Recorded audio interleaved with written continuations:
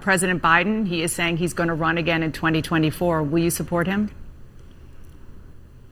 You know, if the president chooses to run again in 2024, I mean, first of all, I'm focused on winning this majority right now and preserving a majority this year in 2022. So we'll cross that bridge when we get to it. But I think if the president has a vision, then that's something certainly we're all willing to entertain and examine when the time comes. Republicans seek to take control of the House of Representatives. Republicans are going to retake both the House and Senate. A liberal MSNBC host warning Democrats about the potential for a red wave. Do we have any sort of canary in the coal mine type indications of where we may be headed on that front? Fox News is calling the Virginia governor's race for Republican Glenn Youngkin. You and I have a rendezvous with destiny. We'll preserve. Welcome back to the Ruthless Variety program. We got a fun one in store for you today. In addition to your usual cast of characters, we have Governor Chris Christie in studio with us. Oh, yes. I am here and ready to be ruthless. And you've decided to put your career in our hands for the next hour, which is really, I mean, it's questionable at some level. Believe me, I've done much more questionable things than this, and I'm still here. So let's roll the dice and see what happens. We'll see. You were Mitch. So the intro was AOC refusing to support Joe Biden's reelection because if you ask anybody in the White House, of course, President Biden is running. He can't spit out so much of a sentence, but he's barely walking, let alone running. I mean, come on. Right. And AOC's onto this, evidently, because she's not committing herself. Well, look, I mean, she didn't commit herself the last time. She came to the convention kicking and screaming with her Bernie Sanders shirt on, I think. So, there's no shot that she wants to be with Joe Biden. She never did want to be. She just doesn't want to be. And that was really actually very diplomatic for AOC. Thought so too. I mean, I thought she would call him like a, driveling old man and, just like end it right there. So actually, she's really learning Washington stuff. She's becoming Washington AOC. Yeah. Establishment AOC. Establishment AOC. That's an establishment answer. It really was. I mean, the whole, we'll see what vision he has for America. Are you fucking kidding me? Yeah, she's worried about that. That's what she's ready to pour over the data to look at Joe Biden's platform and see if it measures up. But I mean, it's got to be really tough for Joe because he has basically given them the backdoor Green New Deal. He shut down Keystone XL. He's doing basically everything the Bernie folks have wanted. And they're still I don't want anything to do with this guy. Oh, it's never enough. It's he's like the opposite of Sally Field when she won her first Oscar. Remember? She said, they like me. They really like me. He's like, they don't like me. They really don't like me. I mean, no matter what he does, it doesn't matter. They're not going to like him. They're not going to respect him. And they're gonna stick it to him if they can. With such a gifted orator, it's difficult to understand. Well, sometimes charisma's not everything, as you know. I mean, it can't always carry the day. I mean, you were making note of Karen Nagasaki, who he has praised earlier today. Here's this Asian civil rights leader who he's trying to talk about, and he so badly butchers up her name that he calls her after the second place that we dropped an atomic bomb on Japan.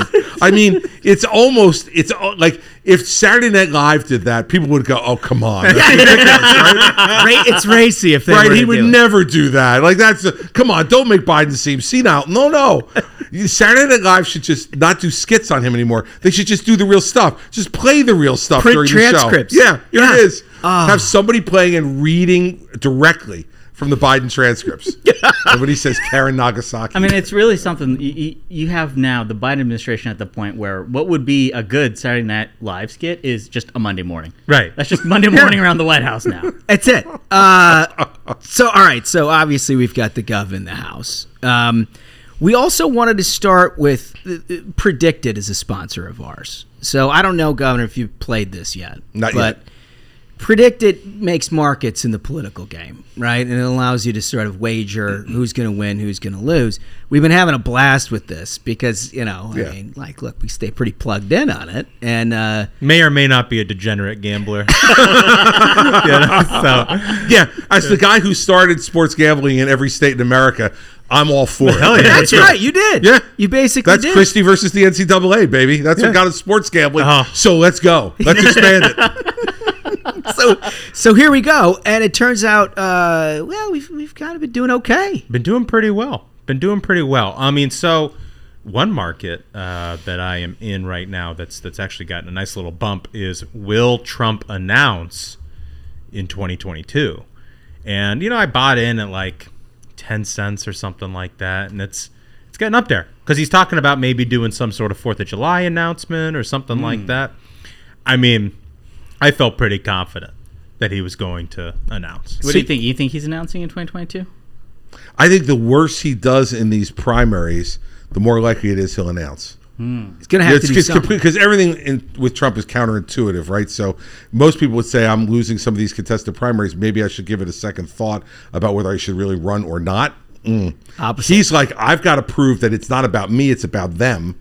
So the way to do that is to announce and show all of the great things I'll be able to accumulate in terms of support between them. I mean, I've known him for 21 years. That's the way the mind works. That's the way well, look, so you're in this market. You've already said he's gonna do it?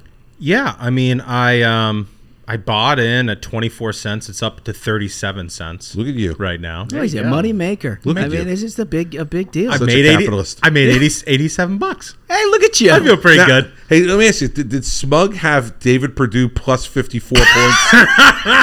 That was a hell of a win. A rout. Like, I mean, what an ass beating that was. I mean, I thought Kemp was going to win, and then the closer you got to it, like the campaign, I think the campaign put out that statement where they're like, "It's not going to be us losing by 30 points." Come on, guys. Yeah, no, we're going to lose. I mean, what a great message a week before the primary where few people have voted already. They're like, look, we're going to lose. We know we're going to lose. I was down there the week before. I campaigned with Kemp for a full day, the Tuesday before the primary. And on Monday, I said, okay, well, let me see what Perdue's been saying over the weekend so I can be prepared for press questions and to say some things on Kemp's behalf. I scan out on the web. There was nothing from Perdue. Nothing. So I called Kemp's campaign manager and I said, I'm not finding what Perdue said this weekend. He goes, he did not do one event all weekend or put out a statement. That's a bad sign. I'm like, is he in the witness protection program? He's already been in the way. He's already, his name is now John Smith. And he's living in Wyoming. outside. He's living outside Scottsdale, in some track homes. It's really great. Well, that was and we had Kemp on the program right afterwards, and I thought he would do like a full victory lap. No, sir. Oh, no. No. Let me tell you, he is focused. Yeah. I mean, focused. And, I said this to a few of the Perdue folks early on. I'm like, guys, you're working for a United States Senator. You do not understand what a motivated and pissed off governor can do when you come after him. And Perdue. Well, if anybody can speak to that. Well, thank you. Let me just say I was a private advisor to Kemp on some of those things. But he, you saw the things he did, took Sonny Perdue out of the mix. Made him the chancellor of the University of Georgia. Beautiful. Right, university system. $5,000 pay raise for every teacher in Georgia. Right, tax cut. I mean, all of these things he did between when Perdue announced, and the primary. I just, the governor wants to do it.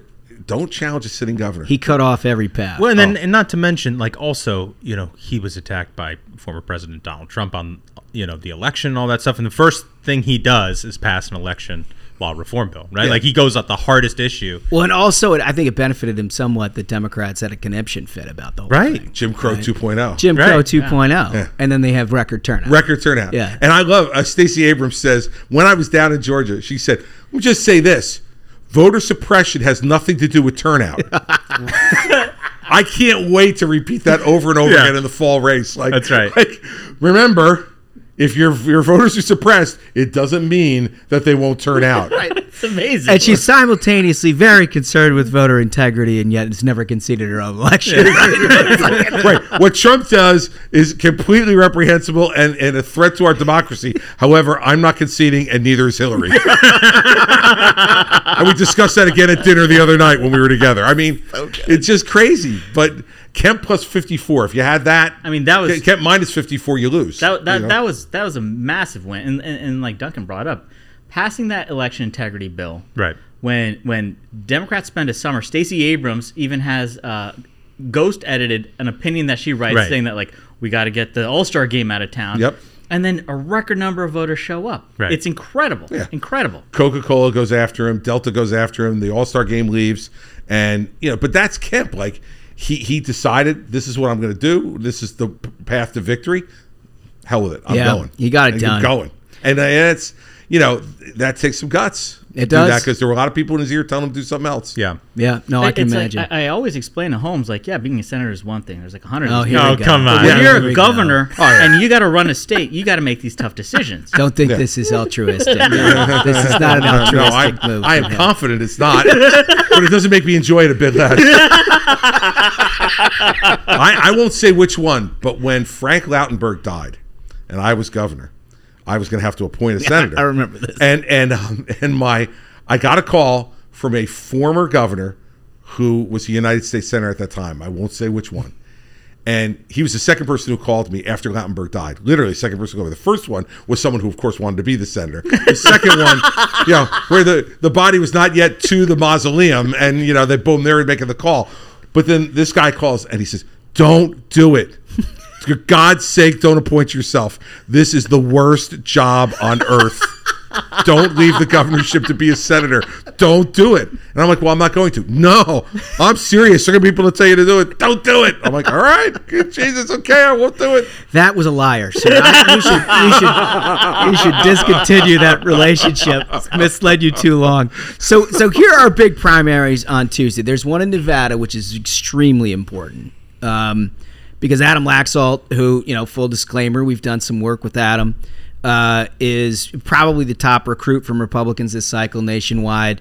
His primaries on Tuesday looks good. It's up 15 points or so. But immediately following that, he's got a poll lead against Catherine Cortez Masto in the last sort of blue state left standing for Democrats. And so, look, that's a very big one, right? Right. Yeah, and if you would have thought about this right after the 2020 election, you're like, yeah, Nevada, that's a gettable seat. It's a battleground seat, but now it's firmly in the middle of the key races to win the cycle, right? We're gonna have a good year. But we got to keep working at it, obviously. But it's not just Nevada. There's also South Carolina. Couple of big House races there. Yeah, some Republican primaries that might be interesting. The Mace versus Arrington primary. I think Nancy Mace is going to pull that out. She's the incumbent. Yeah. Yeah, See, but Arrington was endorsed by President Trump, right? Right. Yep. And she ran in 2018 and lost in the 2018 midterm. So this is a rematch.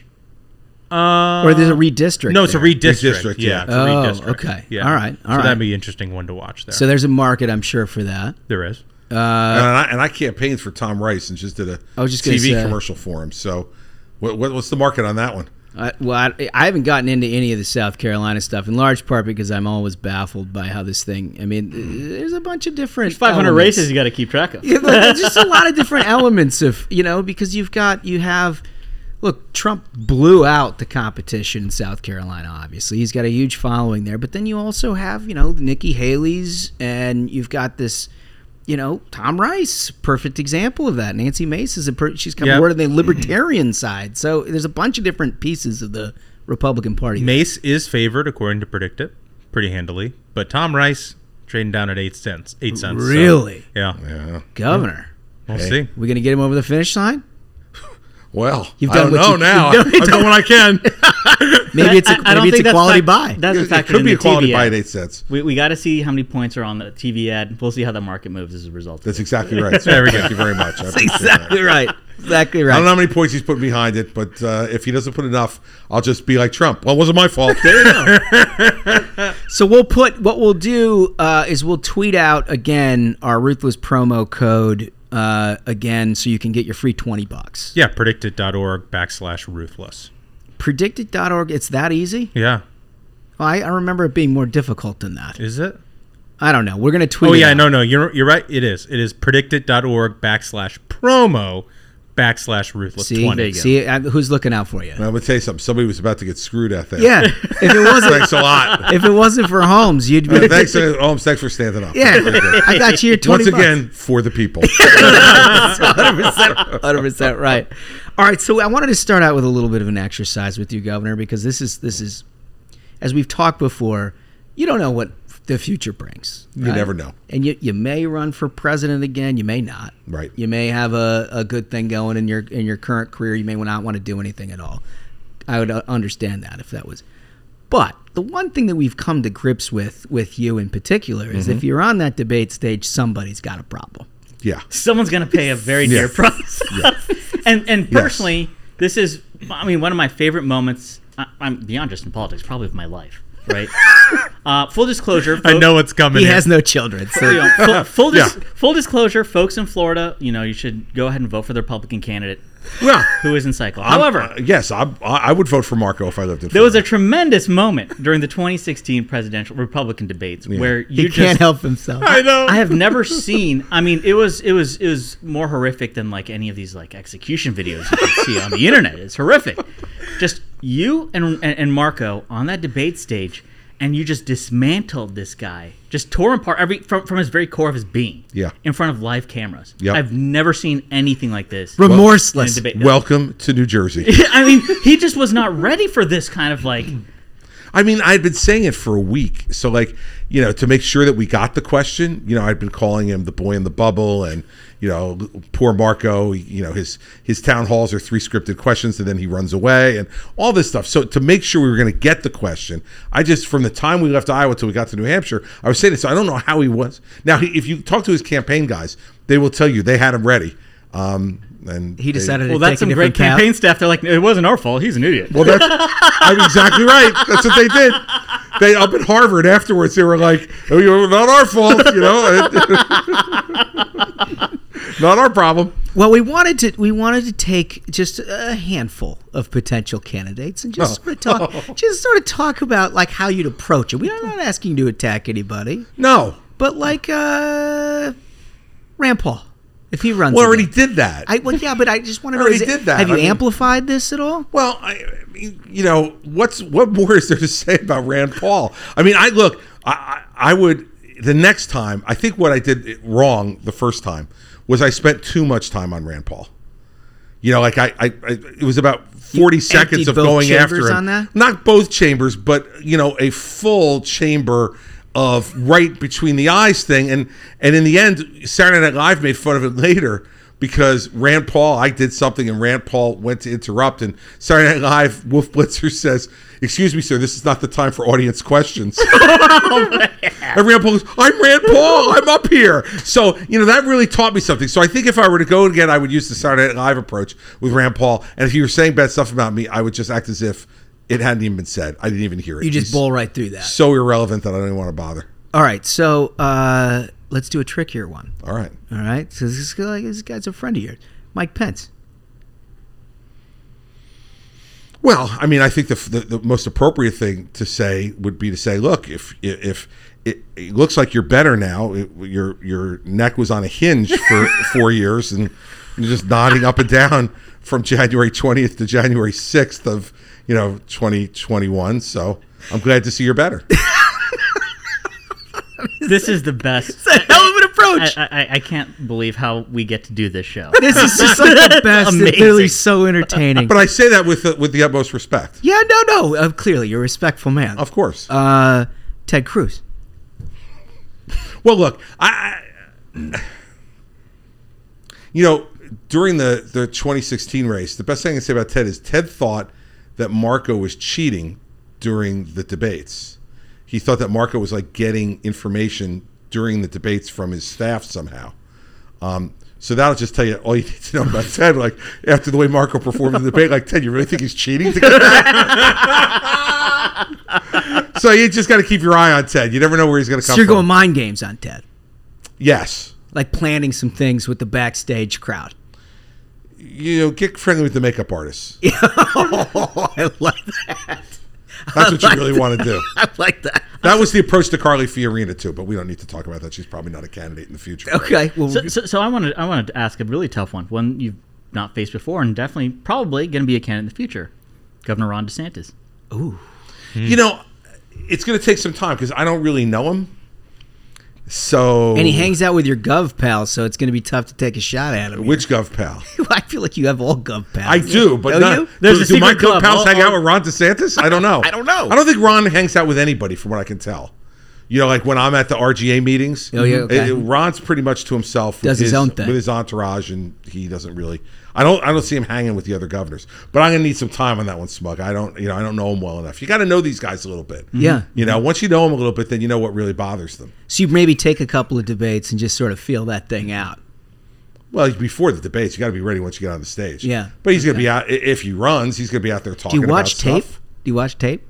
Well, sure. You do, don't you? Of course you do. I love That's it. awesome. I Come on, love Josh. it. You have to watch some tape. I love it. It's like a quarterback in the film room. That's right. Like you got to watch a little. I mean, you don't want to do a lot, but you got to, it's late at night. It's 1 a.m. You're at the Manchester Marriott. What do you think you're doing? I mean, Debate tape's the most wholesome thing you can do with your time. I I mean, mean, you I got to imagine- be safe. You gotta be safe. Safety first. Go to your room. Order a Domino's and just watch some tape. Well, I doubt it's every Don't get out. candidate. I bet you're in the lobby. You could see like Rubio's there with the coloring book. And that's how he preps for these kind of Just events. can't get enough. That's outrageous. I've never seen him with a coloring book. That's outrageous. Thank you for defending his honor. Damn right, Governor. That's my friend. Hawley. Josh Hawley, senator from Missouri. Look, if I have to do anything, I've failed. That's really it. I mean, all you have to do is just hold up the picture of him on January 6th, right? Just go he says something bad about me or my record in New Jersey, whatever. I just go, Governor Christie, your response, you just go. You just hold the picture up? Just hold the picture up. That's what you got. See, for me, I have a theory that it's really difficult for like a senator to run for president as opposed to like a governor. This is just unbelievable. No, but I mean, he's really earning a paycheck. The thing is Yeah. that it's you're an executive, right? The Right. president's an executive. A governor's an executive. So you kind of build up the kind of tools, and I think it's the same reason that Trump was able to win. It's the executive. Right. You build up the tools. You're accountable for Don't go people. too far You now. got to get Easy. these. Okay? Easy. I watched a lot of that. Didn't see a lot of executive stuff going on. Just go easy, Smug. I'm with you, but let's just don't go too far out over your skis. So here's the last name I've got for you, and I'm pretty sure he's not running for president, but I got to get your reaction. Yeah. I have to. All right. Rudy. It's so sad because, when I ran in 2009, he was the only out-of-state person that I allowed to come in and campaign for me. And the Rudy from back then to the Rudy now, I don't recognize him. I mean, He was a superstar. look, he was America's mayor. Even after he lost the presidential race, I still think there was a certain prestige to Rudy Giuliani about what he had done and what he represented. And I can't tell you, I'm just sad. Yeah. I'm sad over it. And I saw it today. When Jason Miller's out there saying you were drunk on election night. I mean, that was the testimony today. Like, That's who brutal. was inebriated in the White House on election night? And Jason Miller with his N95 mask on, just going, Rudy Giuliani. Yes, he was definitely inebriated. And for him to have gone from where he was to that, and the appearance outside the Four Seasons, yeah. landscaping, Landscaping. The hair dye running down his face. all that stuff. I mean, it's sad. I feel bad for him. I really do. And I don't know what happened to him, but I think in the end, if Rudy were up on the stage, that's one of those where it's kind of the advice like I gave to Trump. And you could tell how much he listened to my advice this time before the first debate with Biden. After we get done with 4 days of debate prep, and I go to leave to head back up to ABC to do commentary for that night, I'm walking outside the White House going to my car, and a staff person comes out and says, "President wants to see you one more time. You got to come back in." So I go back upstairs. I go into the Oval Office, and it's just me and the president. And he says, "All right, you coached me in 2016. I won those debates. Tonight's the first one with Biden. I heard everything you've said to me, but one bit of advice, just give me one that you want me to make sure I remember." Swing thought. And I looked at him and I said, "Let Biden talk, because if you let him talk, he'll hang himself." And he gave me the thumbs up and walked out, and then went on to interrupt him 79 times in 90 minutes. Yeah. So,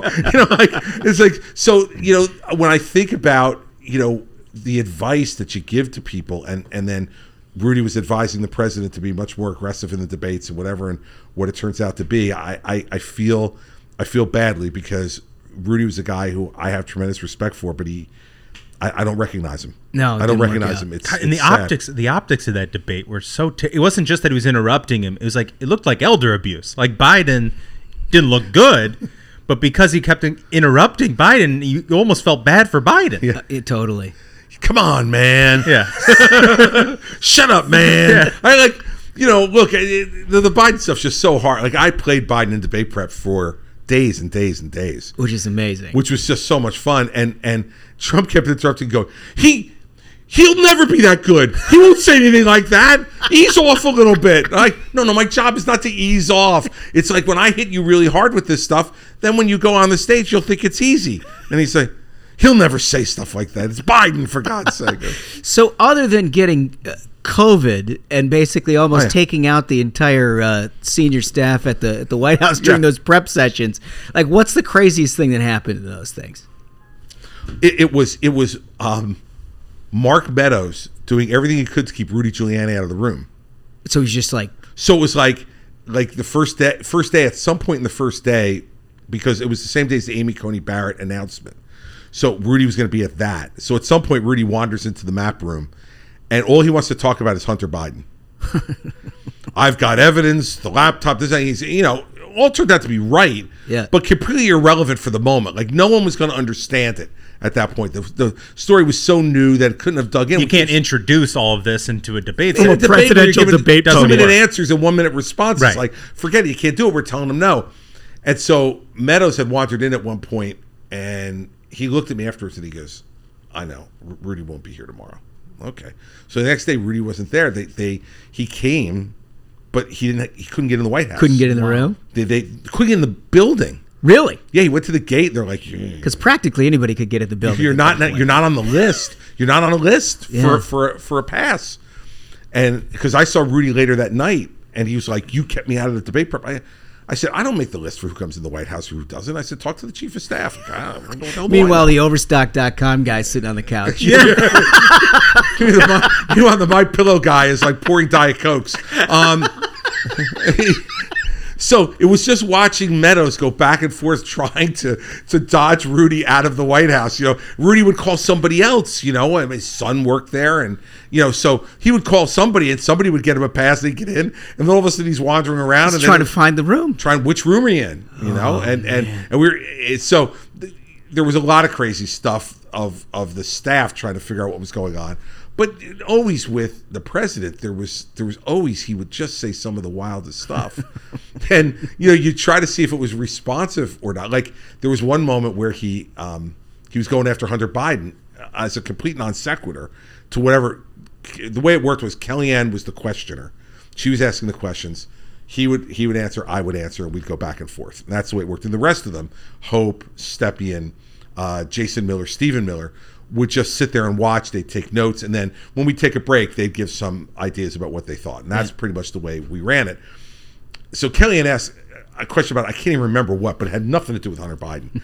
And Trump gave, like 15 seconds on whatever the answer was. And then he said, but, he's pointing over at me and he said, your son's a criminal and you're taking money and, dirty money, and he's making money, he's sharing the money with you. The entire family is da-da-da.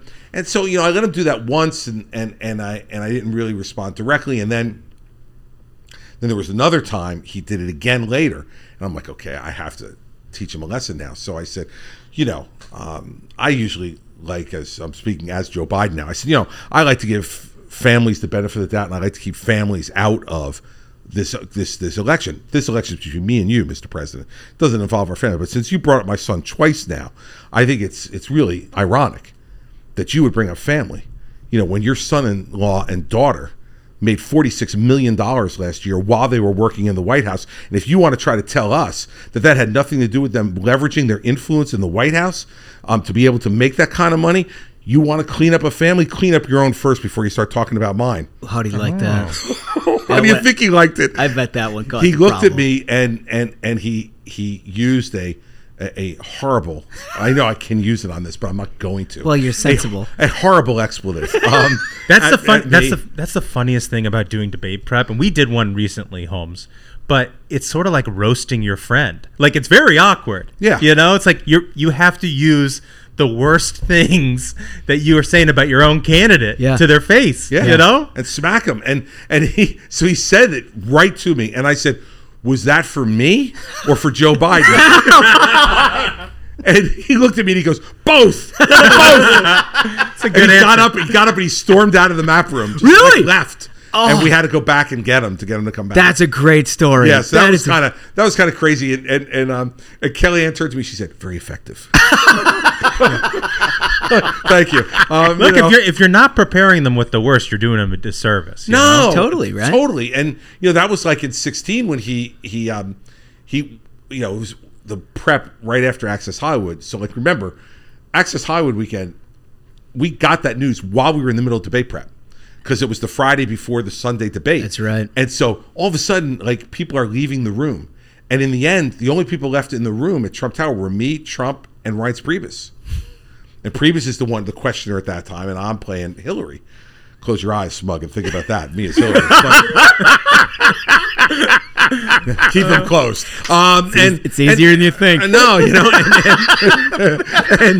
and so all of a sudden all these people are gone, and then Hope Hicks comes back in, and she hands Trump two pieces of paper stapled together, and hands one to me.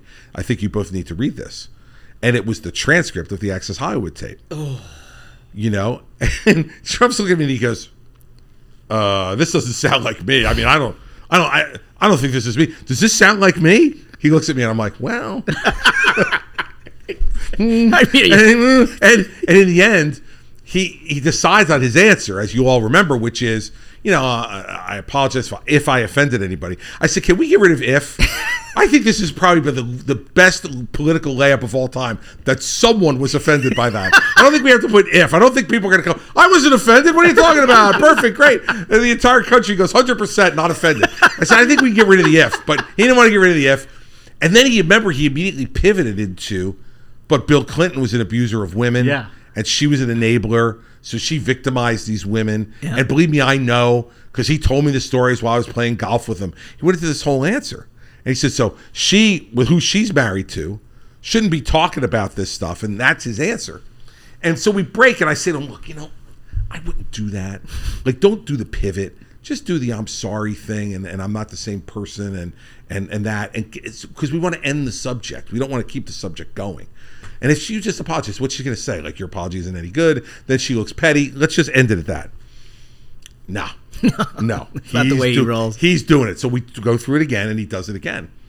And so I look at him and I say, Donald, I like to give everybody the benefit of the doubt, but I can't give the benefit of the doubt on this, and you don't respect women. I know you don't respect women, and you wouldn't respect women as president. I said, but since you brought up my marriage, I think I have to address it, because I think everybody in this audience knows that I've obviously had trouble in my marriage, and that my husband and I have caused each other pain in our marriage, and we've admitted that. But I stand here tonight as a proud wife and a proud mother and a proud grandmother. And the reason I can do that is, unlike you, I don't treat my spouses like they're disposable. Oh, you said that in the debate prep? Yeah. Ooh. Did you get another fuck you? I did. And he's like, she'll never say that. And I'm like, she could. Like I would. Like you're talking about, like, what would you say? Well, I would have said that. Like, come on. And so those are the interesting parts about debate prep. Like, is that there's this dynamic that you talked about. Right. That you've got to go hard after somebody that you've known for a long time and actually have a good relationship with. But you're not doing your job if you don't do that. Totally. Yeah. And after that second debate, he called me 10 minutes after the debate was over. And he said to me, amazing. You're the best. She was nothing.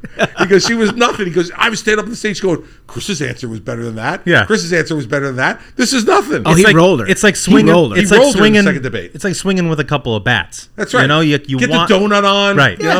Set one down, all of a sudden you're free swinging. Yeah, that's exactly right. The second one is the one where he was like, because then you'd be in jail, right? Tony? Yeah. I mean, that's just an all-timer. That was an all-timer. Yeah, he's like, I'd put you in jail. Yeah, he just absolutely smoked her in the second debate, and the first debate was horrible, and that was one where Jared called me after the first debate and said, "What do you think?" It's like immediately afterwards, and I said, "He lost. I mean, great. He got smoked." And he goes, "He thinks he won." I said, "Well, of course he thinks he won." I said, "But he didn't win." He goes, "Well, he won't listen to anybody on this stuff but you. Like, you need to call him and tell him."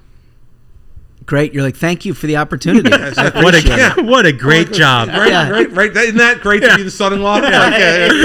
You should tell him, and I'm going to go and play with his grandchildren.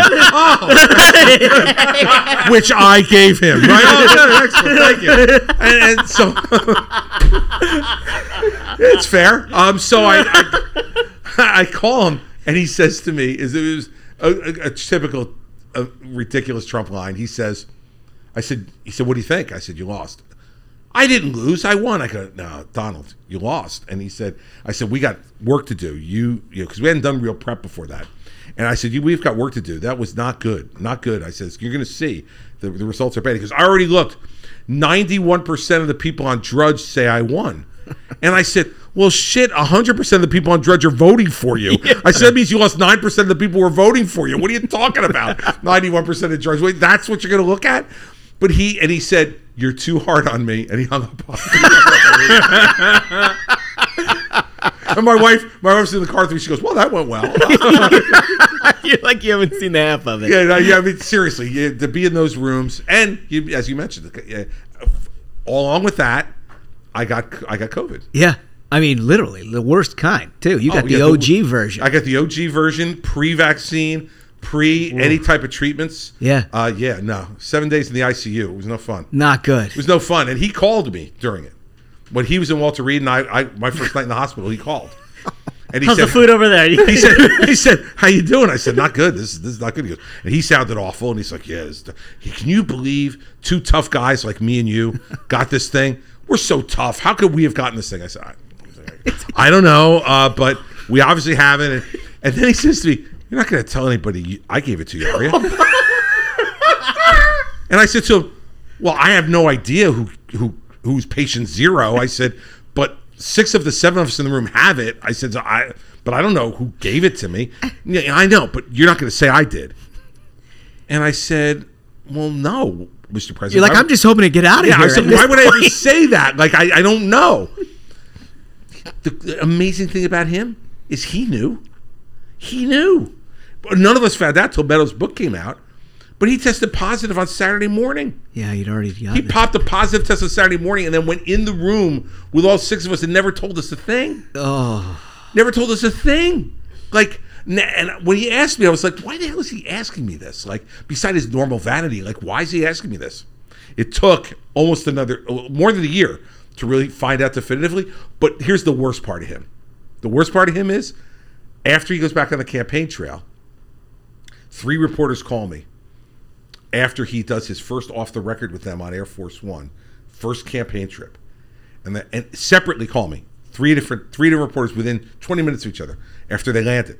They said, "You're not going to believe this." And I said, "What?" He goes, "He just told all of us, the entire press corps, that you gave him COVID." Get out of here. Yep. Get out of here. Oh yeah. Now he knows he gave it to me. He knows it. Because he popped a positive test on Saturday morning. I didn't get sick till the next Friday. What is it, like elephant incubation? I mean, like, come on. Like, are you kidding? And he had it by Wednesday. Probably had it, had the symptoms bad enough to go to the hospital by Wednesday. Did it ever get printed that he was accusing you of doing this? I don't think it ever got printed. Yeah, because I don't remember that being reported. No, never got printed. That's amazing. Oh, yeah. Accused me of it. He goes, Christy, he was sitting right across from me in the table, spitting at me and everything. That's how I got it. I'm like, seriously? Wait a second, you got sick before me. You had symptoms before me. I gave it to you. The whole staff. I'm no doctor. The whole staff. Yeah, everybody. I love that he calls you, and then he preempts any possibility that you'd accuse him with his own accusation. Yeah. God, the entire thing was just surreal. The entire thing was completely surreal. And contrast his wife, who every day I was in the hospital called me. Did she really? Every day. I've heard that from everybody, that she's a very sweet person. She's an amazing person. Yeah.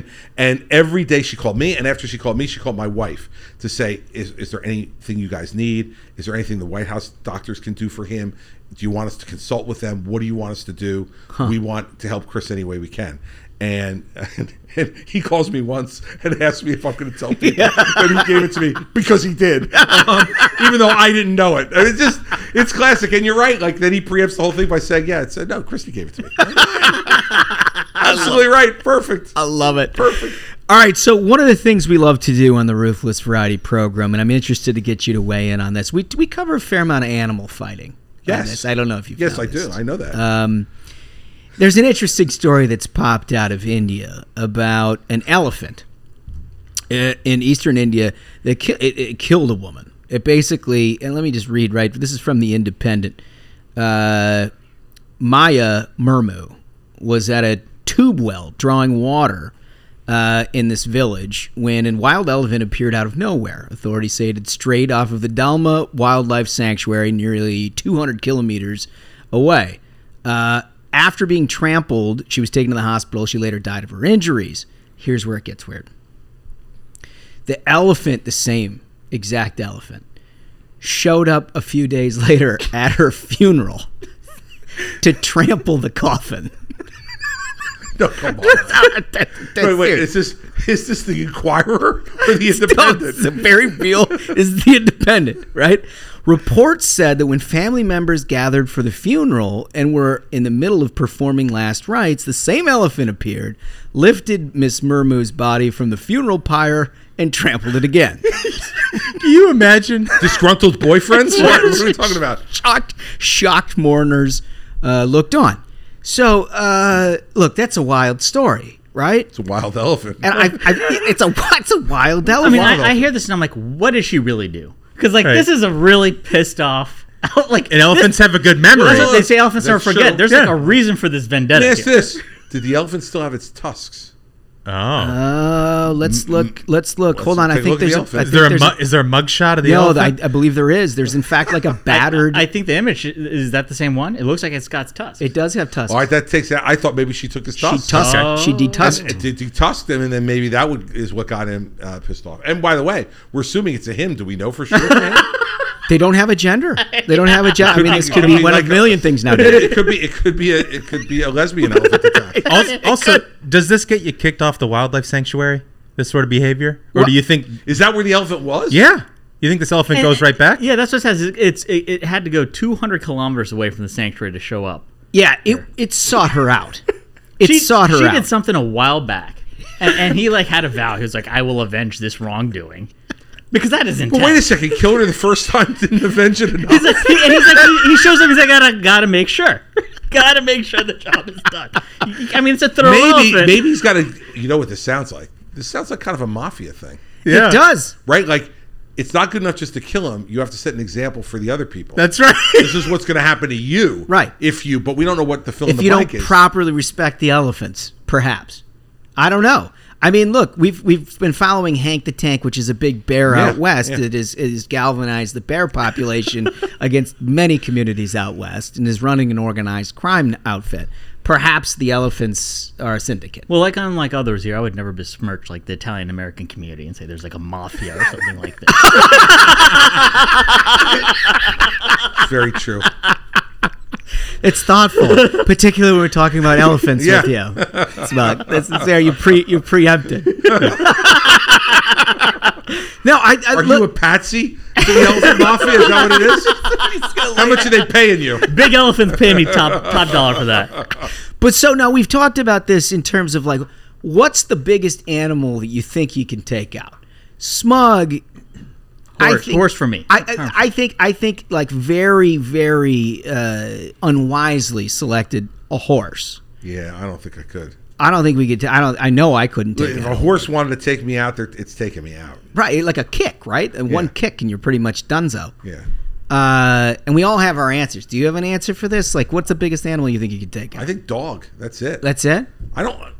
Like a donkey. You could take out a donkey. I'm not so sure. I'm not so sure. I'm not sure I can take out a donkey. It depends on where you are. Oh yeah, if you're on the a home footing of a donkey. Yeah, if it's a home field game for the donkey, I'm in trouble. I think, Smug, you're way overestimating your abilities that you could take out a horse. I mean, who do you think you are, Alex Karras from Blazing Saddles? You've taken out donkeys in New Jersey on their home turf. I have. We're not talking about we're certainly not talking about the symbol. We're talking about the actual donkey, which I don't. I think dog. Yeah, like a maybe a wolf. No, those are enormous. I mean, I would never try to take one. Well, of it's a dog-like. It's creature. a dog-like creature. I think I might be able to take out a wolf. Like if you get just one good shot on the snout, I feel like you're operating on. You got to go for offensive. the kick. Yeah. You got to go for the kick in the side of the head. You know, make them a little bit, dizzy. Yeah. And then get the fuck out of there. As quickly as possible. That is. You just want to get them dizzy and get away. That's right. You want a long fight on this. But I keep thinking of the animal mountain lion. No chance. No, I'm gone. Oh yeah, you can't get those. No chance. I'm done. That's gonna take me out. I'm from New Jersey, but unless armed, it's not gonna happen. Right. If we're talking about just fists, right? We're not talking about any weapons. Yeah, this is why we have our Second Amendment rights. Dog. Okay. Dog, that's it. I mean, beyond that, I don't think I could do it. All right. I love imagining the reporters listening to the show. They get their news of like, okay, what was debate prep like? Or do I report on he thinks he could take a wolf? That's kind of newsworthy. I mean, they're both newsworthy. They both are newsworthy. I mean, I can take out a wolf. Yeah. Sure. Yeah. Okay. All right. Sure. I'm proud of it. Let's get to a couple of serious items. That wasn't. Actually, you're right. I mean, you raise a fair point. I mean, the woman's dead and now she's trampled on. Right. But she was. He actually took her out of the funeral pyre. Had they lit it yet? I don't think it appears unlit because I think there would have been a flame incident there. Well, that's what I'm wondering. Is the elephant that angry? That's a good point. He walked into fire. You'd have to be like she's being burned, and the elephant goes, "Not good enough. Not good enough." So I'm glad to hear that there wasn't that level of venom with the elephant. We're going to have to do some follow-up. There has to be some follow-up. I think there should be some original reporting on this. We'll get our people Big Smug go out there and interview the elephant. Find out what's happening there. I think so. Well, you can start and say, by the way, let me just tell you, before you try anything, I could take a horse. Just to let him know what the parameters are of who he's dealing with. You don't want to... Yeah, you don't want him to underestimate you. You don't want to provoke this thing either, though. No, that doesn't look like. All right, so look, there's a whole bunch of atmospherics that are happening in D.C. with Jan 6 and all this nonsense. But the one thing that the Biden administration is now finally a year and a half wrapped its mind around is its key problem is inflation, right? Amazing that it's taken a year and a half to get to this point, right? Every single economic indicator. It was only going to be brief and it's transitory. Transitory. Yeah. But listen to this. Stunning inflation stat from NBC's Charlie Herman. According to Moody's Analytics, compared to a year ago, American households are paying $460 more per month to buy the same amount of goods and services. Yeah, I saw that. It's incredible. And I'll give you an example. I serve on the board of a supermarket company that own a lot of supermarkets. The cost of turkey has gone up 115%. Yeah. Turkey. Why? But it's everything. It's everywhere, and they screw this thing up in an enormous way.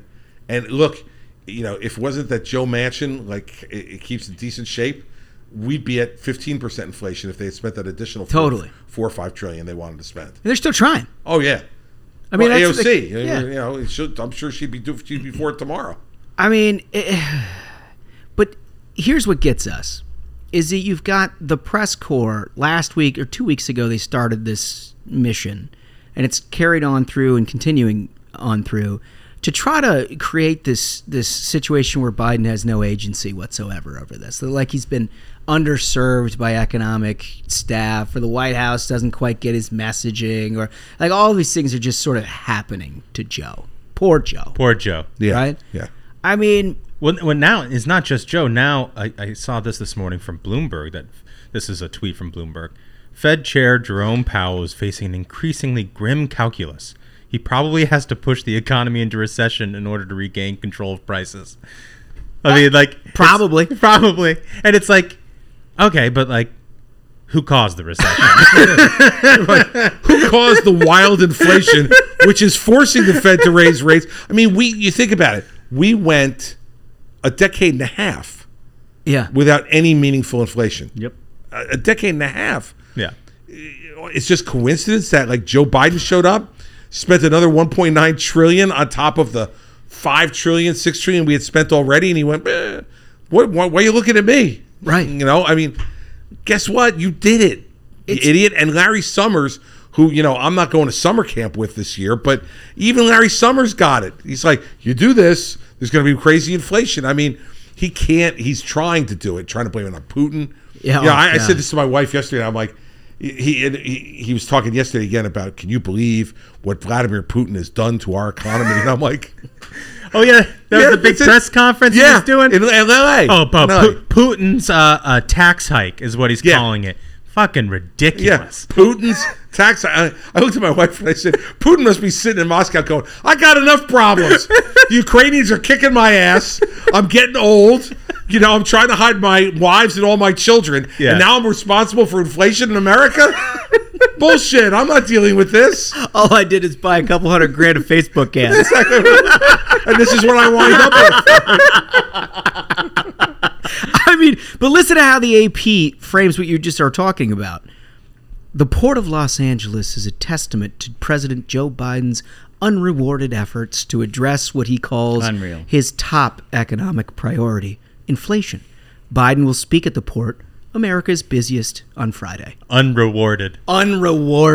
We have now failed Joe Biden.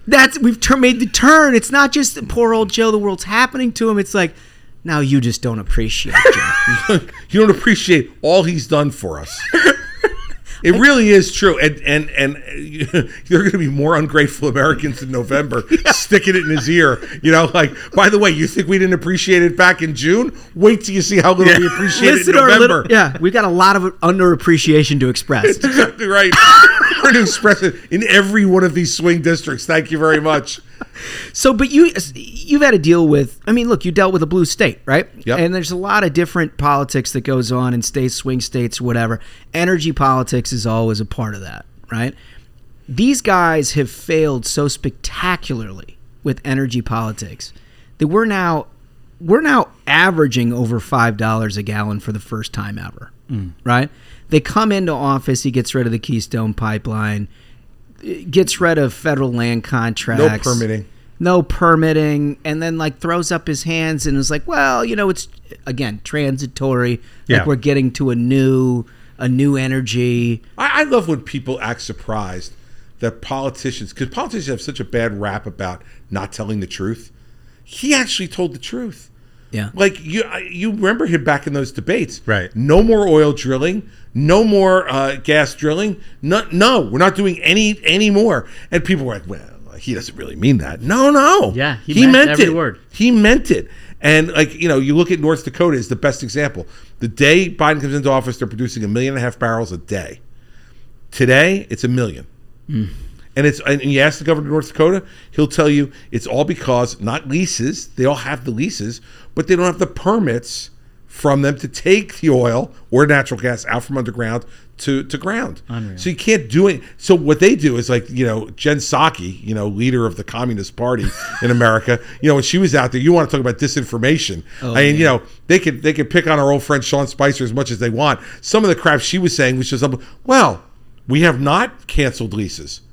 And I'd sit there and say, well, of course, no one's accusing you of that, you dope. They have the leases, but the leases mean nothing if you don't have the permits to be able to bring the gas and oil up. The answers they give are incredible in terms of trying to avoid responsibility. But, people get it. Yeah. And meanwhile, when we lose 500,000 barrels in North Dakota, he bought it from Russia. Yep. Right. That's the most important part. Right? He buys it from Russia. It's not like we're not using it. It's like we're using it, but now we'll get it from Russia. He'll go talk to Venezuela, and then he'll get on his knee and go see the Saudis. Yeah, isn't that he's doing that this week, right? Yeah. He's going to go over there and beg. Well, he simultaneously in a press conference confirmed and then unconfirmed his own appearance. Did you see this? It's not yet confirmed. Yeah, no. He said. They said, "Well, have you made the pledge? Are you going?" And he was like, "Not yet." And then 2 sentences later, he's like, "Well, the reason I'm going is." Yes, and then they send out some new guy who's a new spokesperson within the White House, some retired general who's now, and he says, "Well, a meeting can be agreed to, but not yet be set." And I'm like, do you think we give a crap?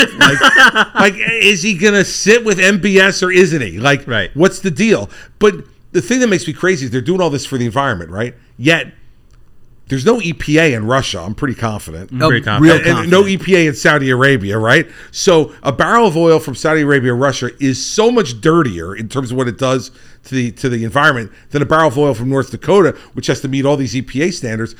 So even if your number one problem was the environment, you still want American oil and American natural gas. You'd still want it. You'd still want it. It makes no sense. It makes no sense, not the least of which is the issue that if you believe, which I don't believe that they actually think this, but if you believe that Russia is having impact on our own economy, why give them the leverage to do so? Yep.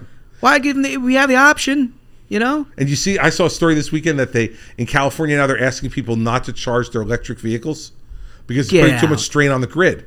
Well, of course it is. I mean, and now they want everybody to have electric vehicles.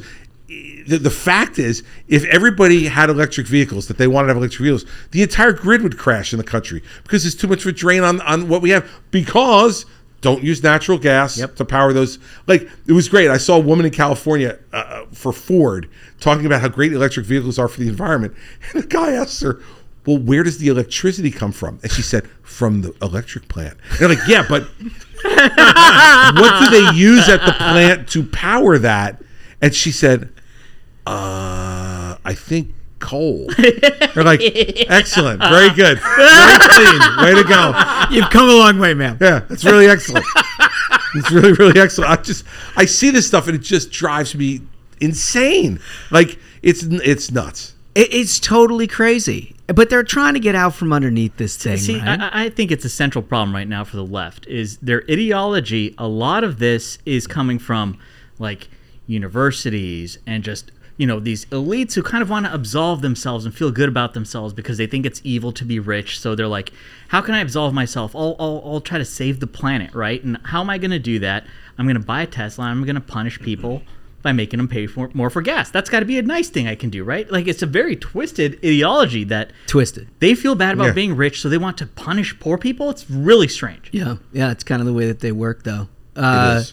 So part of what has happened over the last 2 weeks in an effort to try to excuse the president from all of this is to talk about his frustration, right? Oh, he's also frustrated by all of this stuff.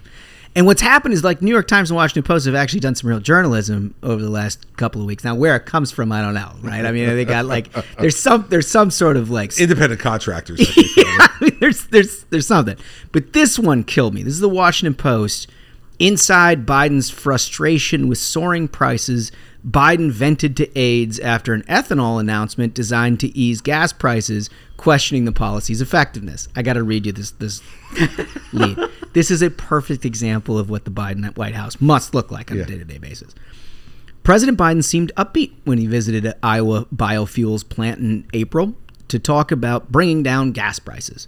Standing before a large tractor as he declared that biofuels have a role to play right now and announced a plan to expand the use of ethanol over the summer. But privately, Biden dismissed the policy as ineffective and questioned the value of the trip, according to two people familiar with the conversations. After returning to the White House, he called his senior staff, including Ron Klain, who's like he's the guy that's wearing all this like a hat, including as well he should, including Ron Klain, into the Oval Office, badgering him with questions about the purpose of this event. I mean, it's just like. So Biden gets all by any of this. Remember who Ron Klain is, right? Yeah, oh yeah, right. I mean, the guy who ran the Al Gore recount effort. Yeah. That's it. Thank you. Thank you. We'll take your ticket at the door. It's time for you to go. Go away, Ron Klain, and he's basically running the country. Yeah. And that kind of goes back to another point I make is that you had a situation in 2000. When Republicans wanted to fight for an election outcome in Florida, and who did they send? They send what's his name? Jim Baker. Jim Baker. Yeah. They sent all the top flight and folks. Ginsburg and the rest of them. You know, just it's a murderer's row of people Ted down Olson. there, right? Yeah, Ted Olson. And this time it's like, okay, we got some real conspiracy theorists that are out there, and we got Rudy, Jenna Ellis, the Four Seasons, Sidney Powell. Yeah, what was the dude's name? What was the guy? The Georgia guy, what was his name? Oh yeah, he was the wildest of them all. He ran for something then. Yeah, too, he ran like a chair of the party. It didn't work out for him. It turns out. No, that's when I got in real trouble with Trump because in like December of 20 on ABC one Sunday, I said his legal team is a national embarrassment. And talking about Jenna Ellis and Sidney Powell and Rudy. And I'm in the car on the way back from New York after the show, and phone rings, and it's him. It's the president. And he's like, what the hell are you doing calling my legal team a national embarrassment? I'm like, well, they are. I mean, like, come on. He goes, well, if you don't think I have good lawyers, why don't I have good lawyers? And I said, 2 reasons, sir. I said, first of all, good lawyers don't take crap cases, and this is a crap case. I said, and second, you don't pay your lawyers, so nobody wants to work for you. He goes, oh, yeah, you're right about that. Oh, my God. Fair point. Linwood. Linwood, very good. Yeah. That's it. Yeah. That's excellent it. research. I think Linwood, another Dominion Voting Machines is probably still sorting through his his panty drawer. His panty drawer. Yeah, those. I can't wait for those trials. Oh man, the Dominion Voting Machine trials are going to be epic. I mean, epic because everybody's in trouble. Do they even go to trial? I mean, is this like a? Well, look with the people they're suing. Yeah, they can't settle. They can't settle. Right. They're going to have to go to trial. It's going to make Johnny Depp and Amber Heard for the Us Weekly guys. What that was is going to be for us. Yeah. The Dominion Voting Machine. It's going to be like we're going to be like the people outside the courthouse, screaming, "Yeah, come on!" Waiting in line at 4 a.m. to get into the courtroom to see, what are they going to say today about the Dominion Voting Machines? And oh, here comes Brett Baer. Who's the next witness who's coming in? I mean, it's going to be just crazy. It will be wild. Crazy. It will be totally wild. I had some friend of mine who said, those Dominion Voting Machines, they were all rigged in Georgia. That's why I lost. And I said, they did a hand recount twice afterwards that came up with basically the same numbers. And he goes, yeah, but the machine rigged the ballots. I go, no. The machine reads the ballots. They don't fill out the ballots. When you count them by hand, then they're counting them by hand. There's not a pencil inside the machine that's right. filling out the ballot. And he looks at me, my friend, he's a smart guy. He looks at me and he goes, all right, if you say so, but Trump says it was rigged. And I'm like, oh, that's the problem. And again, I have to go. So a very important reason why governors are so key is here we go. They can control. They can help make sure we got fair voting laws during that summer before elections when a lot of these states start passing their like insane COVID rules of like you can send a ballot and it will be counted, however many days later. Yeah. That's the importance of electing a strong governor in a state to make sure that doesn't Thank you happen. for that, Smug. That's a nice public service announcement. Well, gotta say. Yeah. It's very important. Appreciate that. Very, very, Who do we invoice for that? I think there could be any number of people you can invoice for. The good news is you could do multiple invoices. Given the listenership you have now, it's really sky's the limit. It really is. Sky's the limit. I can suggest at least 4. Invoice with no problem who would pay it without even questioning it. We'll take notes after the show. I got one more piece that we actually. Let me see if we can get this one quickly. Did you follow the Washington Post drama last week? I mean, you're kind of in the just media a little, now. A little bit. I mean, come on. They got the 2 ladies have basically taken the newsroom hostage, right? You Yep. got Taylor Lorenz on one level, who's like doesn't do her job, and then when he gets called out, she's like, "Well, it's everybody else's fault. I'm really the victim here." Taylor Lorenz was the one. She used to be at the Times, right? Yeah, correct. Right, and she's the one who went after Claudia Conway. Yeah, yes, exactly. That's right. That's she's a reprehensible human being. Absolutely. Exactly. I mean, you're DMing a 15-year-old girl saying, like, if you have any dirt on your parents, feel free. I'm happy to listen. Is unreal. I mean, just when I saw it was Taylor Lorenz, I was like, that's the same woman. This is a reprehensible human being. Yeah. This is like someone on the Olivia Nuzzi level. Sounds like you got a personal. And there are very few people on the Olivia Nuzzi level, but Taylor Lorenz is right there. Yeah, I do have an axe to grind. Olivia Nuzzi shows up at my house unannounced with crumb cake and trying to induce me to give an interview for her stupid book that never got written. With crumb cake? Yes, as an inducement. And I wasn't around. You're first of all, I'm offended. Yeah, I don't even want to go there, but at 7, my 17-year-old daughter answers the door and she's like, "Is your father here?" And my daughter's like, no, he's not. Because, well, I'm Olivia Nuzzi. I'm a friend of your dad's and a reporter, and I have this crumb cake from. Where is he? So, because I'd like to talk to him. And my daughter, my 17-year-old, has been around her she's entire got life. it, right? Well, unlike the older ones they get a little bit. She's lived the entire thing. She was born when I was U.S. attorney, so she's just like, she's dialed in. See you later. You got to educate him young. Reporters are no one's friend. She's just like, how adios, like leave our house, like go away, goodbye. Yeah, so people who show up at your house and like try to talk to your kids. Yeah, you don't. That's not good. That's why I analogize it with Taylor Lorenz. You're talking to kids under 18 and trying to get info out of them. Bad people. So I follow them. Sorry, I digress. No, that's a good. That is on topic. Taylor Lorenz. So the other one's Felicia Sonmez, who has had a couple of run-ins at the Post. She tweeted out, all of the rape allegations about Kobe Bryant while the helicopter's on fire. She gets herself into trouble. She gets suspended. She sues the Post. You kind of don't hear much from her, and then all of a sudden now she's back calling out another reporter for what she viewed as a sexist tweet. But rather than deal with that as a professional would internally, she decides to take it to the masses, right? And fight this thing out, which Smug appreciates more than anybody. Yeah. It's very important for reporters to hold their newsrooms accountable and burn the place to the ground. Well, so like Smug's the guy who shows up to a NASCAR event and just wants to see car crashes. It's it. Very disappointed when nobody's tire blows out. Totally at 200 miles an hour. It's flames or nothing. So she got fired over the weekend. Is this tough for you, Smug? I mean, I think it's great because this just makes the problem bigger. So you think she's going to go away? No, just the opposite. So. She'd be correspondent for Ruthless. There we go, media reporter. Send her to the elephant story. That could be good. Although I think our mere presence offends her to a point where it might be actionable at some level. I don't know. So she had sued the Washington Post, and I guess the judge threw out that case. And my theory is she'd been trying to get fired because she's clearly going to be appealing that case, and is like, look at this, they fired me.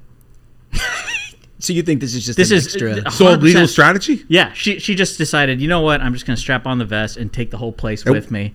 This is how I'm going to have my appeal. That look at them, they fired me because of they hate women, and she. The wild thing is, she's like, this is a very racist, sexist institution, and then the guy who's like, I'm the only Mexican gay reporter here at the Washington Post. And I think what Felicia's doing is terrible, attacking people in public, and she goes right after. Right. She's like, this is a racist institution. I will show you how it's done. Now, what happens to Taylor Lorenz through all this? Well, I think she's kind of ducked underneath this, right? I mean, ordinarily she'd be the one that's out in the front of this, but now Felicia sort of displaced her. Because when it comes to actual journalism, it's Taylor Lorenz who published a story which was incorrect, where she said she reached out to these individuals for comment. They had proof that she didn't, and the editors had to keep throwing in editors' notes saying that Taylor did not reach out to them, and then she was like, I didn't. I never told my editors I did. And then the editors are like, we apologize to Taylor Lorenz. Dude, the funniest part, a little update to this part of the story. Mm-hmm. So Eric Wemple, was that his name? The media reporter at the Washington Post? Yes. Yeah. So he actually asked the PR department at his own newspaper to clarify the correction, which is still not an accurate correction. And the PR department was like, it stands. Wait. Wow. Seriously. His own they're like, you motherfucker. Yes, You're bringing this to right. The guy has balls. They're like, wait a second, don't you understand your job? You're supposed to go after other people. Yeah. Stelter gets it. Totally gets it. They're actually going to send him to the Stelter summer camp to learn how to only go after others. Right. Other media organizations, not your own. Right. This is media accountability, pal? What the hell do you think your job is? This is outrageous. Yeah. That is pretty good. Yeah. That is pretty good. Speaking of media accountability, though, and listen, you're kind of a part of the media world. I am, sure. 4 years now at ABC. So you have some thoughts on every single Sunday show, except Fox. Oh yeah, I saw this. They didn't cover Kavanaugh, an attempted assassination on a Supreme Court justice. It's unbelievable. I can't believe I was off this Sunday. I mean, I can't believe I was off this Sunday because I would have been all over it. It's just, all I would have said was, let me ask you a question. If it was George or Martha, whoever it was. If the murder attempt was against Sonia Sotomayor or Elena Kagan or Justice Breyer, do you think it would have been a banner headline on the front page of the New York Times and the Washington Post? Of course it would have been. All we would have talked about. Been buried because it's Brett Kavanaugh, because they all didn't want him on the court anyway. Mm-hmm. They'd all like him to die, and so they're just like, well, who cares? And so it's a little piece on a tease. for like 820 or 821, whatever the hell it was in the New York Times. Wild. It's incredible. And an incredibly credible threat, too. I mean, if you look at the details of this situation, it's... Well, when the guy says, I've come here to kill him, and he's got a gun and a knife and zip ties and pepper spray and a crowbar, like, I don't know. And in New Jersey, we call that, an outing. But nonetheless, in Washington, D.C., near Kavanaugh's house, and then he tells you, it's not like, oh, he was near Kavanaugh's house and he had these weapons. I wonder what he was up to. They go to say, what are you up to? He goes, oh, I'm here to kill Brett Kavanaugh. This guy was not functioning all cylinders. And he says it's because he's mad about abortion. The decision, which was leaked this summer, and you've had all these groups like Demand Justice and Ruth Sent Us send people out to the homes of these justices. They're trying to just intimidate them, which it's against the law to intimidate a judge. And they're sending groups. They sent groups out the day this news was broken. Yeah. That someone and Biden showed won't up. Denounce it, by the way. And Biden won't denounce won't do it. Won't denounce it. People have a right. Oh, really? Yeah. Let me just say, they were picketing Stephen Breyer's house.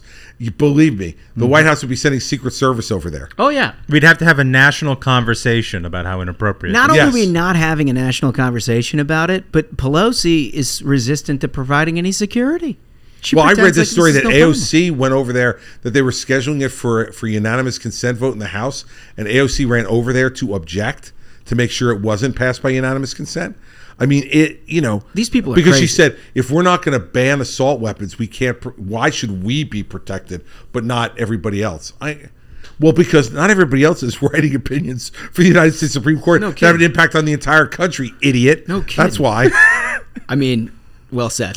Well said. I mean, yeah, it's crazy, right? These people have lost their mind. Are we going to play a game with I the think governor? we should play a game. Oh, why not? All right, we're going to wrap this up with a game. Excellent. Governor. All right. Which game are we playing, Michael? We are going to play Claim to Fame. Excellent. Claim to Fame. Couldn't be a better day for it. So Ron Klain. Yeah, explain the rules. White House Chief of Staff, as we've discussed here on the program today. He's got kind of a Twitter habit. Yeah, he does. He likes to throw a lot of retweets out there, and sometimes it's pretty questionable. So this game, Claim to Fame, I read 4 tweets, 3 of which have been retweeted by Ron Klain. Oh. And you're going to play with us, Governor. Yes, sir. You have to determine which one was not retweeted by Ron Klain. Wow. And this is a tough thing to do. I'm already intimidated. It's the hardest game we have. Because there's also some mental game where, like, he comes up with things that, like, you should think he was going to do, and he doesn't do it. So it's, you gotta this is tough. This is tough stuff. Tweet number 1. This is from Stephanie Rule. Oh yeah. Yeah. One of my favorites. Her thing was what did she say? Like, what are Republicans' plan for inflation? Oh, no. In all caps. All caps. What is the Republican plan to combat inflation? All caps. That's it. Not having spent the money in the first place. Yeah. It's just such a hackish, like, Democratic establishment Total take, hackish right? thing. Come on. I mean, okay. All right. Tweet number 2, and this is from Titus, the comedian. I remember when gas was cheap. We were locked down and couldn't go anywhere. None of us had jobs or paychecks. 500,000 people died. Our leader at that time mused about injecting bleach to stop a virus. Same guy that wanted to date his own daughter. Oh, jeez. if ain't perfect yet, wait just a second. better. To be fair, he didn't say he wanted to date her. He just said she was hot. Yeah, that's fair. All right. That's I think important clarification. It's an important clarification. Okay. So that's so it's true. It's Titus. That's time. I'm familiar with his work, but he's clearly a I think Trump has a potential defamation suit against him. I feel like there's something there. Okay. Tweet number 3 from Pam Keith. Inflation is not Biden's fault. Oh, wow. But a bootleg, unreliable, and failing electric grid in Texas is 100% Abbott's fault. What? Nice. That's a tough pivot. That's tough. That's a tough pivot. That is a real tough pivot. Where's Pam Keith? Florida. She's from Florida. Opining about Texas. It's all right. Good. Not at all on topic, but thanks, Pam, for your submission. Tweet number 4 from the Washington Post opinion section. He's a big fan of this. This is where this gets tricky. We're in the midst of a quote, great return to work. It's worth celebrating, the editorial board writes. Oh. Wow. There's a lot. There's a lot there. So this gets tough. So generally what we do is I will shield my eyes, and at some point Smug here will make a selection, and then we'll talk through it. Okay. All right. This is my guess for which one Klain did not retweet. Okay. All right. Okay. Should we have the governor also secret signal or talk through it first? Well, let's talk through. I think he's got something to offer on this. Okay. So let me know if you need a reread of any of those. I feel like, I mean, look, the Stephanie Ruhle tweet was so omnipresent, and it is so perfectly Democratic establishment. Like, you could go one of two ways. Either he's just trying to trick us by throwing us off this, but like basically every Democrat was on board with this thing. Yeah. So if he didn't, he just sort of missed it. I find it hard to believe. That guy, I mean, this is coming from me, but that guy lives on Twitter. Like, Klain does. If there's a tweet taking off that's crazy as hell, they also think he's with it. You know what I love about this take from Stephanie Ruhle? They really think this is like the cheat code. Like oh, we've blunted their attacks. We asked them what they would do. Yeah. And my retort to that is always, well, I don't have a fucking time machine. Yeah. You know? Yeah, you're exactly right.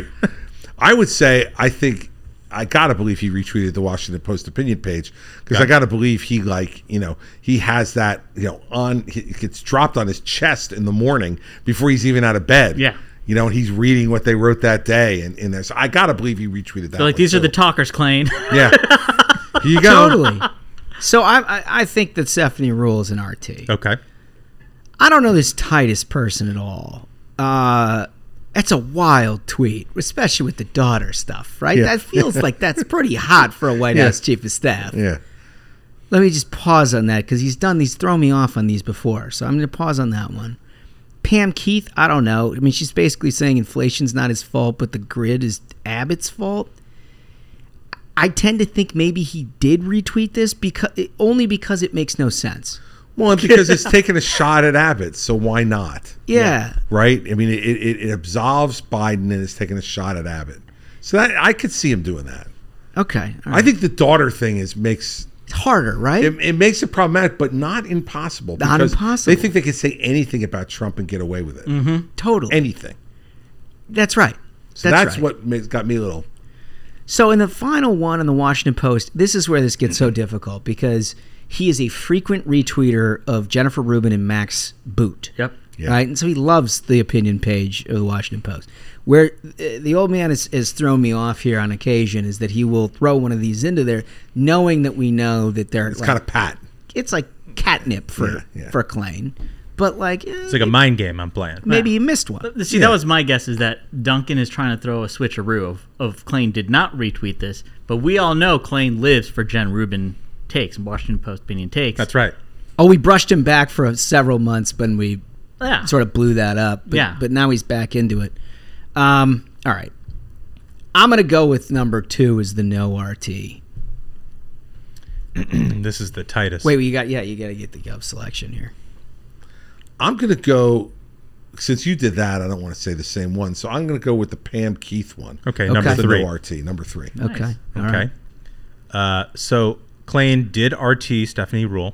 Okay. The first tweet. Oh. The tightest tweet, same guy that wanted to date his daughter. Klain did retweet. No! Unreal. Oh, that's good. This guy. I mean, he just doesn't care. It's unbelievable. Zero and I actually missed this one, but I got to give a shout out to Klain_watch. Klain Watch. Klain Watch. There's a Twitter account that sort of captures all this stuff. Number 4, the Washington Post was retweeted. Wow. Number 3, the governor is correct. He got it. He got it. He Was nailed not it. RT'd. Outstanding. Nailed it. Outstanding. That's incredible. Man, I'm telling you. I feel I'm going to weep. I'm so happy. You won the game. I won Klain. Yeah. I won the Klain to fame. I think you're the first guest to just have a full-fledged by yourself victory of Klain to fame. Man, I'm telling you. You guys have really made my week. I don't know. It's like what to go all the way back to Marco Rubio. So what my wife said to me at the commercial break. So the commercial break in these debates, you're not allowed to talk to your staff the staff's over green rooms. You can't talk to them. You can't have your phones or anything else. But your family's sitting in the front row. You can go and chat with your family. So, when you're in the middle of a debate, you're not seeing the TV coverage. You think you did well. Like, I thought that was a good interaction between me and Marco, but you don't really know for sure. So I kneel down at the edge of the stage, and my wife and my 2 youngest children come up. And I look at my wife and I said, so how did it go? And she said, how did it go? And I said, she said, if they ask you any other questions in the debate, just say, pass. That's the way I feel about claim to fame. I'm never going to do it again. Take the win and leave the stage. She was like, just say pass. And right when she says that, I get grabbed by the shoulder from behind, and it's Trump. Now, remember, back in these days, Trump wasn't friends with anybody else on that stage. Yeah. They all hated him. Right. I was his only friend on the stage. Mm-hmm. So during the commercial breaks, what they should sell to raise money for the RNC is to show the commercial breaks. Like you can pay a pay-per-view channel that you pay for to go and watch what happens during the breaks, because you can see who likes each other, who doesn't like each other, who's Ted Cruz trying to put his daughter on his lap for the press to see, and she doesn't want to be, and she's pulling away, and he's shoving her down on his lap. I mean, that's the stuff that goes on during breaks. I would love the mic'd up part of this too. It'd be sort of like having the cut guy in your corner, during a boxing. Yeah. Oh yeah. No, it would be great. I think great. You could make a ton of money on that. Yeah. But I get grabbed behind it. It's Trump, and I said, "Hey, Donald." He goes, "Don't ever get mad at me." He goes, "That poor little bastard." He said, "I thought I was going to have to catch him. I thought he was going to faint." He said, "Don't get mad at me, okay? Let's never get mad at each other." I'm like, "Oh, okay. All right, yeah, no problem." He turned around and walked away. I love it. I love it. That's so claim to fame, I'm retired. Take it. Retiring 1-0, done with it. Take the dub. Listen, Governor, can't thank you enough for spending the time with us. Thank you for having me, guys. I listen all the time, and I love the full ride along. And when I got offered that, I'm like, I'm in. Truly, anytime you're in town. Yeah, drop on by. Yeah, you got something to say. We got a mic waiting for you. Do I have something to say? Yeah. By the way, on Predicted, that's like 150 cents. You're like, does he have something to say? Yeah, that costs you 150 cents. That mark gets all the way to the top. Yeah, that's it. Yeah, that's it. Yeah, no, that's good. 8 cents, huh, for Tom Price? Yeah. 8 cents. He feels like that's a buy, folks. I think remember, there's going to be a runoff here. Hey, he's up to 10 cents now. Oh, have that hit? We're moving the market. Before he lost 2 cents. We're moving. I should have gone on my phone and paid too much damn attention to what we're doing. Should have been on the Predicted on the app and be getting it done. What's the most you've ever won on Predicted? We had a ton on Todd Young a few years ago. Yeah. Todd Young, he was down like 25 points to Evan Bayh, and he hit like they were giving him like 5, 6, 7 cents or something like that. We knew he was going to win. And we worked on working for him. on that cat. We were like, he's going to win this thing. So that was probably that's a big win. That was the biggest win. The Todd Young win is a big win. That one was huge. Todd Young, one time, I'll give you a Todd Young story. He is doing a phone call for the Georgia Senate runoffs because he was chairman of the NRSC. Right. And so he's trying to raise money, and he's doing a Zoom call with a whole bunch of us who are raising money for it. And as it turns out, the last Zoom call where you could really put money together, Karl Rove gets President Bush 43 to be willing to come onto the Zoom call, make some comments, and take some questions from the donors in order to induce them to try to give more money. So it's going to be a big thing, right? So Todd Young is introducing Karl, who will introduce the president. And in introducing Karl, in a moment that is just unbelievable, he introduces Karl as Bush's brain. With the president on the call. And I'm like, so you think, you're in the Zoom world, you're all detached and separated. So you can't look at each other, right? Go like, right? So I'm like, am I crazy, or was that just awful, right? So I because that was the hit at the time. I mean, that was with all the magazines. And there was a book, a hit book on it. All. And so before Karl gets to speak, I'm texting Haley Barber, who's also on the call, going like, "Was that one of the most awful things you've ever heard in your life?" And Karl then says. And Karl feels like he has to gotta address smack back at Todd, right? And he's like, Well, Senator, let me first say thanks for the introduction, but there is only one brain for the 43rd President of the United States, and it's his. And all of us followed his instincts and his principles, and that's why we had the successful presidency that we did. And I was like, good try. I just don't know. I mean, I remember sitting there saying to myself, I can't believe that anybody, like, I know it must have been nerves. Just like the president, and just because he's a great guy and a really good senator, and certainly would never try to offend, right? No, and not offend Bush 43 of all people, right? and yet, to the president's credit, he like it never happened. Blew right through it. He just blew right. You know, he made fun of Carl. Right, he made fun of Carl, which he does really well, and then just blew through it and talked about the 2 Senate races in Georgia, and that was that. But I remember sitting there saying to myself, like, "Oh my God, when this guy gets off the Zoom call, he's going to be like, I can't believe I did that." Right? Like anybody who's a professional politician, right? That's like the old Saturday Night Live thing where they're the guy's imitating Bush, Will Ferrell's imitating Bush, and he goes. Did I say that? That was an inside word. Inside word got out. That was like what happened to poor Todd Young there. It was like, it was an inside thing. He was thinking about that, and it came out. It was terrible. It happens really to the best of us. But happens to all of us. That's a tough thing in that kind of call. It happens to all of us, but on that one, with the president on the call, you want to go, listen, I could sit and listen to Chris Christie stories for like 5 hours. Yeah. So we're going to do this again. I'm ready. All right? I'll be back down around here. We'll do another ride along sometime. Awesome. Governor Chris Christie, thanks for showing. Boys, thank you very much. And I got to say so, absolute banger of an episode myself. Thanks so much to the governor. Thank you so much to our listeners. Great episode, gentlemen. So, until next time, minions, keep the faith, hold the line, and own the libs. We'll see you on Thursday. Stay ruthless.